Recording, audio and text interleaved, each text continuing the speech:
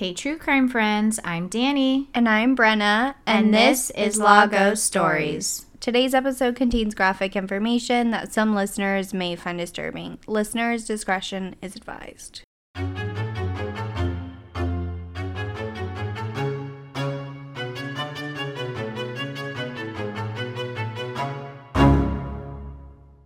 Hey, Bren, it's nice to be back 2 weeks in a row. I could definitely get used to this. Yeah, it's been pretty fun, and especially for spooky season, makes it worth it. Oh, yes, of course. So today's episode is quite scary in the fact that it's not out of the ordinary. I think cases that stem from common activities or day-to-day things scare me more than the gory and almost theatrical cases. Yeah, I could agree with that. So, do you remember growing up when your parents would go trick-or-treating and you'd beg your parents, please, just one piece of candy while I'm out hitting the streets from house to house for the best candy? Oh, I didn't even ask. I was already eating it. I was already eating it. Well, this case brings a new meaning to the word no, or at least what my parents would tell me when I would try to have a piece before checking each candy when we got home. Which I hated waiting to get home to check the candy, but loved the process of actually checking each one because I was definitely pulling the older sister card and would take my pile and then let my sisters fight for the rest of it because, you know, that's my right as the oldest sister. Yeah, my parents also did check the candy.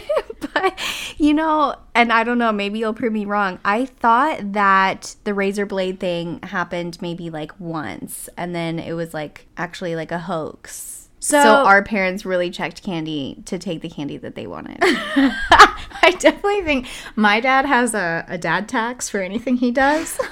Of course he does. So, like, one time I sold something on Facebook Market. It was $20, and he was like, oh, I'll send you the money after the dad tax. Oh. He literally sent me $19.37.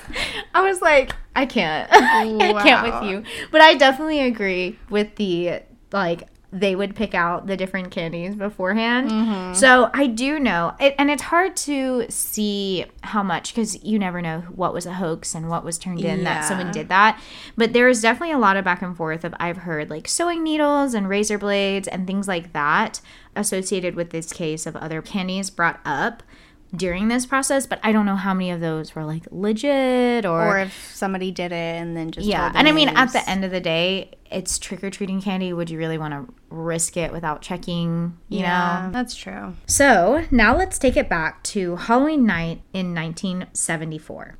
It was one of those cooler Halloweens. So those of you not from Texas listening, Texas has this funny way of doing things, and it could be beach weather, October 30th. But somehow every Halloween, the temperature drops enough just to make Texans uncomfortable. As you know, we are not built for the cold. This Halloween played right into that narrative. It was cooler and it had been raining on and off, so rain jackets were a must this trick-or-treating season. This is important, so remember to keep that in mind. The O'Brien family was a family of 4. Ronald and Danine O'Brien were parents of 2. Their son, Timothy, who is 8, and their daughter, Elizabeth, who was 5. They would start their Halloween festivities in having a dinner with the Bates family, a family friend of theirs. The Bates had 2 children as well. I could relate to this because growing up, each year before we would hit the streets for the best candy, and most years I would dress up as a gymnast. I know, crazy. I could not get enough every day at practice, and the one day I had off, free to be whatever I wanted to be the same thing I was every day, a gymnast. But anyway, we would have the best spaghetti dinner I have ever had to this day with a family friend of ours. I would have plates of spaghetti to the point that they would send my parents home with the leftovers.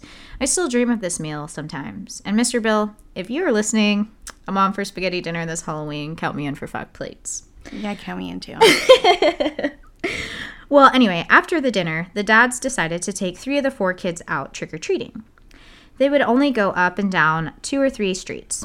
One of the houses they stopped at, the lights were off, but the excitement got the best of them, and the kids would still want to check and see if anyone was home regardless. They waited a bit, but no answer. The kids and the Bates' father, Jim, would move on, as Ronald followed behind. Moments later, Ronald reappeared, stated that he had found, quote, some rich neighbors, end quote, with the, quote, expensive treats, end quote, returning with some 22-inch pixie sticks. Ooh, pixie sticks are one of my favorites. Really? I never liked them. I felt my mouth got chalky. And... No, okay, so one memory real quick. At my dad's work, big company, and they would have this huge, like, family get-together party, and they had those, you know, the big, at the fair, they have, like, 2 feet long, and you fill up your own pixie stick. Oh, my God. So good. I always felt like they made my mouth chalky, and then I was like that. It was kind of like a sour-ish. It wasn't very, very sour, but I'm not big into the sour things, though, so that's probably why. I love sour. Ronald proceeded to give the kids their earning from the house before. He received 5 pixie sticks, so he gave 3 out to the kids that were with them, and then saved 1 for the Bates' 5-year-old daughter at home, and the last one he gave out to a 10-year-old kid that they had passed by that they had known from church. When they got home, the kids were allowed to have 1 candy, which I remember having the same instructions. You only get 1. I think we were able to, like, 5. I want it all. Yeah. Timothy chose the 22-inch pixie stick that his dad collected for him earlier. After opening it, Timothy complained that the sugar was stuck, so Ronald helped him unclog the stick to free the sugar. Timothy then complained that the stick was bitter, so his father, Ronald, gave him a cup of Kool-Aid and sent him on his way. Later that night, Timothy woke up and complained of severe stomach pains, nausea, and convulsions. They rushed him to the ER, but an hour later, after he indulged in his 1 treat before bed, he had passed away. Wow. Okay, so I mentioned like the 2 feet, so these were the 22-inch. Were they in like that plastic clear container? It wasn't like brand name. So the one I saw, it was, I don't know if you remember back in the day when they were like white with lines on the sides. Yes. Okay. Yes. I do. It was a plastic container. It wasn't clear. It was white with lines on the side, and then the top had a paper that was actually stapled together. Okay. Gotcha. Ronald later told the press, quote, "We thought we were so careful, and we had wondered if we should even go out trick-or-treating this year. There isn't going to be any more trick-or-treating for us," end quote. After autopsying the boy, they found that he was poisoned. There's enough cyanide to kill 2 or 3 grown men. And I say 2 or 3 because different articles state different numbers, but either way, that's a lot of cyanide for 1 child's candy. Yeah, and where do you even get cyanide? Like, isn't that, you can't find that at like any old store in like a thing of rat poison, right? Yeah, so as I go on later, it'll be questioned where he does collect this, but we'll see. You can give me your best guess at the end. Police were able to collect the remaining 4 pixie sticks that were handed out that night, in the nick of time. One of the boys was found sleeping with the candy in his arm, unable to beat temptation and the instruction of his mother, and tried to open the candy while in bed, but was unable to open it with the staple that secured it on top. After testing pixie sticks, there was over 1 inch of cyanide in each candy. Right away, they go back to Ronald to show them which house he had collected the pixie sticks from. At first, he was unable to show him where or what street, and after growing frustration, the police really pushed him, and Ronald was able to lead them to the house, where the man with the hairy arms gave him the pixie sticks. The hairy arms was the only description and feature that Ronald could give police of the man that allegedly killed his son. All right, well, Ronald is looking very suspicious. I don't believe his story, especially because no one else was with him when he got those pixie sticks. Yeah, and also, it's not like, yes, it's later at night and you're trick-or-treating, but if someone is giving you 5 you're like, I'm going to remember that house for next year. Firstly, you're going to remember that house. And second, you're not going to only look at this man's arms. Yeah. Unfortunately for Ronald, the house and the man that he had picked happened to have work at the Hobby Center as an air traffic control officer with an airtight alibi. He was at work all night, and his wife and daughter, who were home, turned off their lights earlier since they had ran out of candy. If this wasn't enough, they were also able to have a neighbor verify the at-home encounters as well. This clearly raised flags on police radar, who quickly looked to Ronald. After a quick glance, they saw he had over $100,000 in debt and had recently taken out up to $60,000 in life insurance on his children, the month before the Halloween incident. The deeper they looked, they had also found that he had over 21 jobs within a 10-year stint. And he was also about to be fired from his current role after allegedly stealing something. It was not looking good for Ronald. Yep, definitely Ronald. It's gotta be. There's no other explanation, dude. Also, why do you take out life insurance policy on children? I mean, I don't have children, but it's not like children can provide you money. I can see like a life insurance policy on a spouse where if that spouse dies, then you have some sort of income. But like children. Yeah, so he had already had like a small life insurance policy on them because normally people do that to cover like funeral costs and things like that for their like final arrangements. But $60,000. Yeah, he had pulled out a $10,000 on each and then a $20,000 on each, totaling in $60,000 together. So it was a lot for two children under the age of 10. Yeah. To make matters worse, the strange behavior did not just raise police's eyebrows, but his family as well. After Timothy's funeral, the local news planned to air it on late-night television, and Ronald refused to stay up and watch it.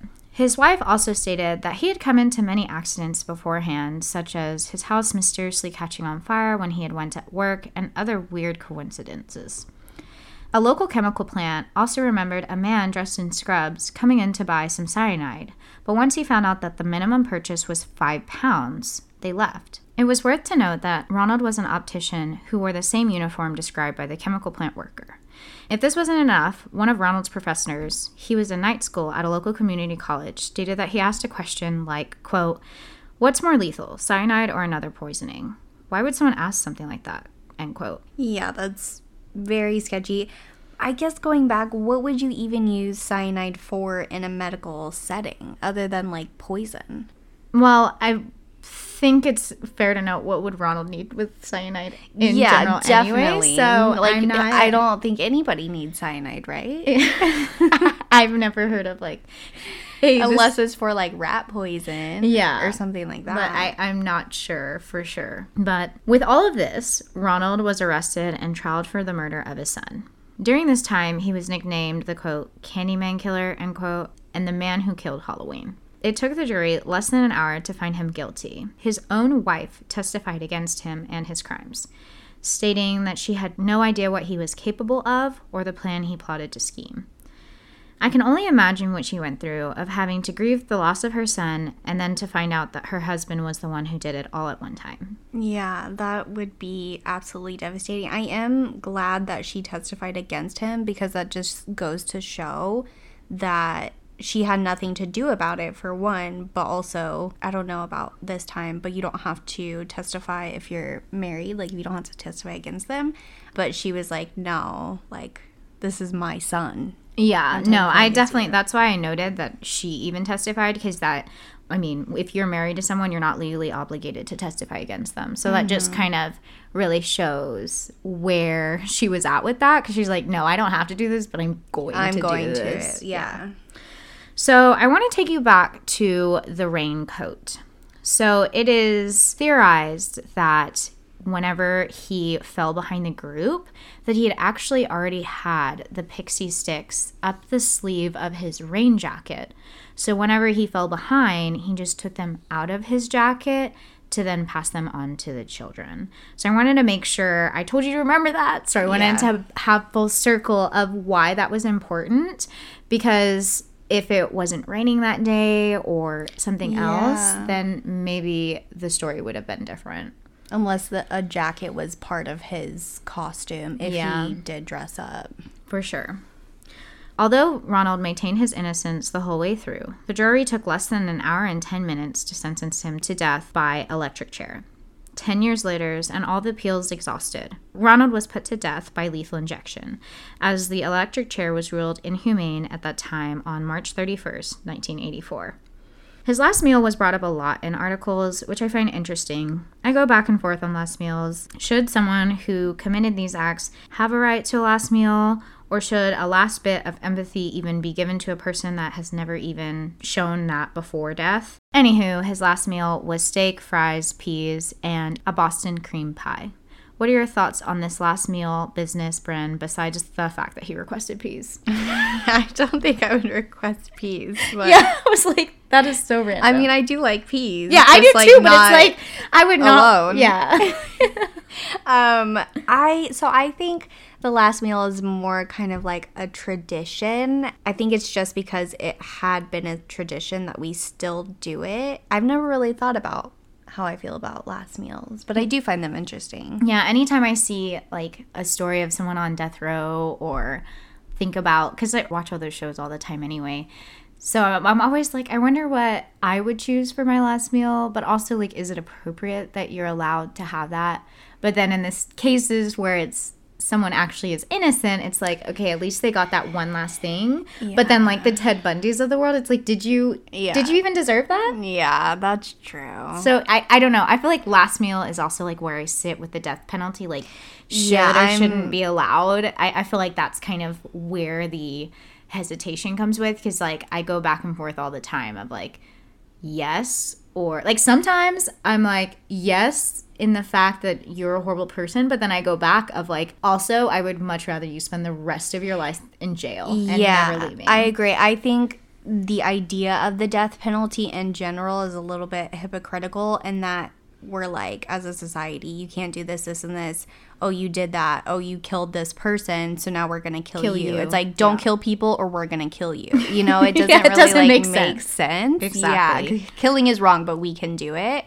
But then, yeah, like you said, and the whole Ted Bundy thing, I absolutely despise that man. But yeah, I think there are some cases where it's just like, there's so much hurt that one person can cause that I'm like, okay, like, no, you don't deserve to live. Especially if they're religious, then if they, you know, ask for forgiveness, would they then be treated to that religious acceptance? Mm-hmm. You know what I mean? So it's all sorts of complicated. Yeah. It's definitely one of those things that's not cut and dry. There's a lot of gray area there. Just like Jeffrey Dahmer, before he died, he was like, he turned his life around supposedly and became like a devout Christian. And then when he died in prison, it's like, well, then does that mean he gets to go to heaven? You know? Oh, that's for the big man to answer. Yeah. For me, it'd be a hard pass, but that's why I'm not That's God. not why you're making those decisions. Yeah. At his execution, there were over 300 people that showed up. There were people in costume, there were people protesting the death penalty, and there were people throwing candy, yelling trick or treat. People in the surrounding areas boycotted Halloween and even tried to cancel it. This brings to light of the saying that someone always has to ruin it for someone else. There have even been stories of candy tampering, but no other case has resulted in murder like this one. Definitely no one has ever been able to cancel Halloween, and I'm so glad they haven't. There's a lot of different stories that I have heard about, like Black Halloween and things like that. I also am confused at why people get so excited. Like, people show up on execution day and like the crowds outside. I don't know. I think that was definitely one of the things I wanted you to bring up, because I have a really hard time, especially even watching all the way back when they used to hang people. Mm-hmm. I do not understand the concept of gathering for that experience. It's so morbid even for me. I know, and it's horrible. And then it goes to what you were saying earlier. It's like, don't do this, but we can do this. But celebrate it. Yes. Yeah. And I'm like, oh my God. Like, and I get the protesters, but the people like yelling trick or treat and excited for this person to ultimately be expired. It's like, and I understand like the anger, especially like if it happened like in your city and it was like so close to you. Granted, like family members, if I was like a family member, I would be definitely in the room. But I don't get the people outside. Yeah, like you had no involvement of this. So yeah, why are you just like that pent up anger, and it's like inappropriate to kind of show it off that way. Yeah, and it doesn't make sense, and then it just kind of goes like you said. If I was a family member, I definitely want to be there and kind of see the end. Yes. Yeah. Where if you had no purpose in this case, or this didn't ultimately, I mean, again, something like this did affect the community because they were kind of hesitant. Like, one of the detectives even brought up how much candy they received that year, and then multiple years after of everyone just like kind of panicked. But I don't know if that really warrants you to show up to his execution. Absolutely. And then on the other side of that, I definitely would encourage you to go and watch the interviews or like the clips from the news on this. Of course, all the moms had huge hair and I was very into it. I loved it. But they were kind of like, we question our neighbors and question like going around, and they were like really hardcore. At the end, they were like, they have unsuccessfully tried to cancel Halloween, but they're trying again. Like, it was very crazy. Dramatic. So and it's just, interesting because it wasn't even something like they got from someone else. Like, this was a father tampering with his own child's candy. And the fact that he did give it to someone outside of their little circle, I like could not even fathom. Yeah, and absolutely. I think maybe to make it look more realistic. Yeah, right? But what I also was struggling with is, were you just gonna wait till they did it themselves? Yeah, like, you weren't gonna be like, hey, let's all like have a pixie stick toast. Exactly. Like, why would you not think to have that together or at once? I feel like just kind of, oh, here's a pixie stick that I jimmy rigged and stapled back together. Mm-hmm. I don't understand what the end game was. Yeah, I don't know. I mean, it's just like, did you just want all these kids to randomly die at different times? Especially if you allowed your son to have that one right before bed. You knew something was going to happen. Mm-hmm. So it's like, if you didn't encourage everyone else to do it, what was the end game? What was the purpose and point of this? Yeah, I agree. But yeah, I think that was one of the biggest reasons, is that like he never admitted guilt, and he just never went forward of saying anything ever of why they were like, you're ultimately guilty, and the fact that you won't even acknowledge that this happened, you're in a whole nother category of people and individuals that warranted the death penalty for this one. Especially like your own flesh and blood, your own... Mm-hmm. And it, just for money, it seems like. It was just for money. But I think this case is just a reminder to practice safety with everything you do, even if it seems mundane. You never know what could save your life, whether you're looking both ways before you cross the street or checking the candy wrappers you receive for your Halloween candy haul. But whatever you do this spooky season, remember, safety could save your life. And with that, that concludes today's regularly scheduled episode. We would love to hear your feedback on this episode. Please leave us a comment or review. If you have a case suggestion, reach out to us through our website, lagosstories.net. You can also check out all the source materials for this episode while you're there. Don't forget to follow us on Instagram or Facebook at Lagos Stories. We will be back with a new episode next week. Until then, stay safe out there. It's a weird world.